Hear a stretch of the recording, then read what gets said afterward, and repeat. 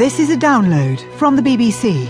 To find out more and our terms of use, go to bbcworldservice.com/podcasts. This is Tim Franks with Newshour recorded on the 3rd of December at 21 hours GMT. Coming up, the UN pulls staff from Syria. There's rumour of another high-level defection. Are we reaching the end game?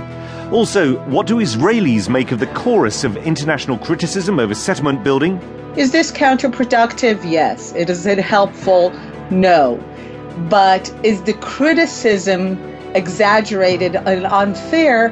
That is yes, too. A woman storms a bastion of male sporting domination, and they thought they were going to watch a movie.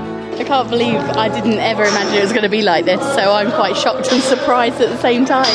I thought we were coming to watch a film.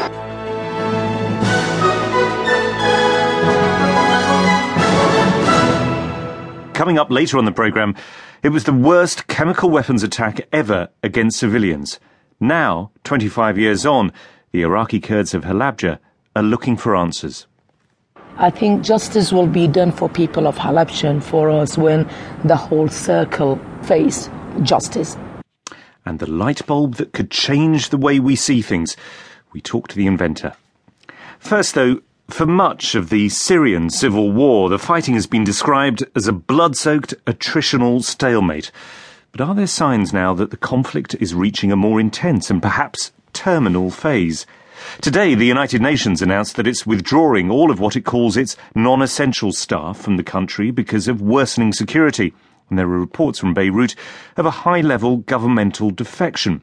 Beirut is also where our correspondent Jim Muir has been monitoring events in Syria. Well, it's clearly an indication that things are getting worse. They're getting to the stage where humanitarian workers can't safely go out and deliver aid, and so they've decided to get all the so-called non-essential ones out of the country. Now, that's not going to mean a great stampede. Because people are all there doing a job, so they are essential, most of them, the large majority.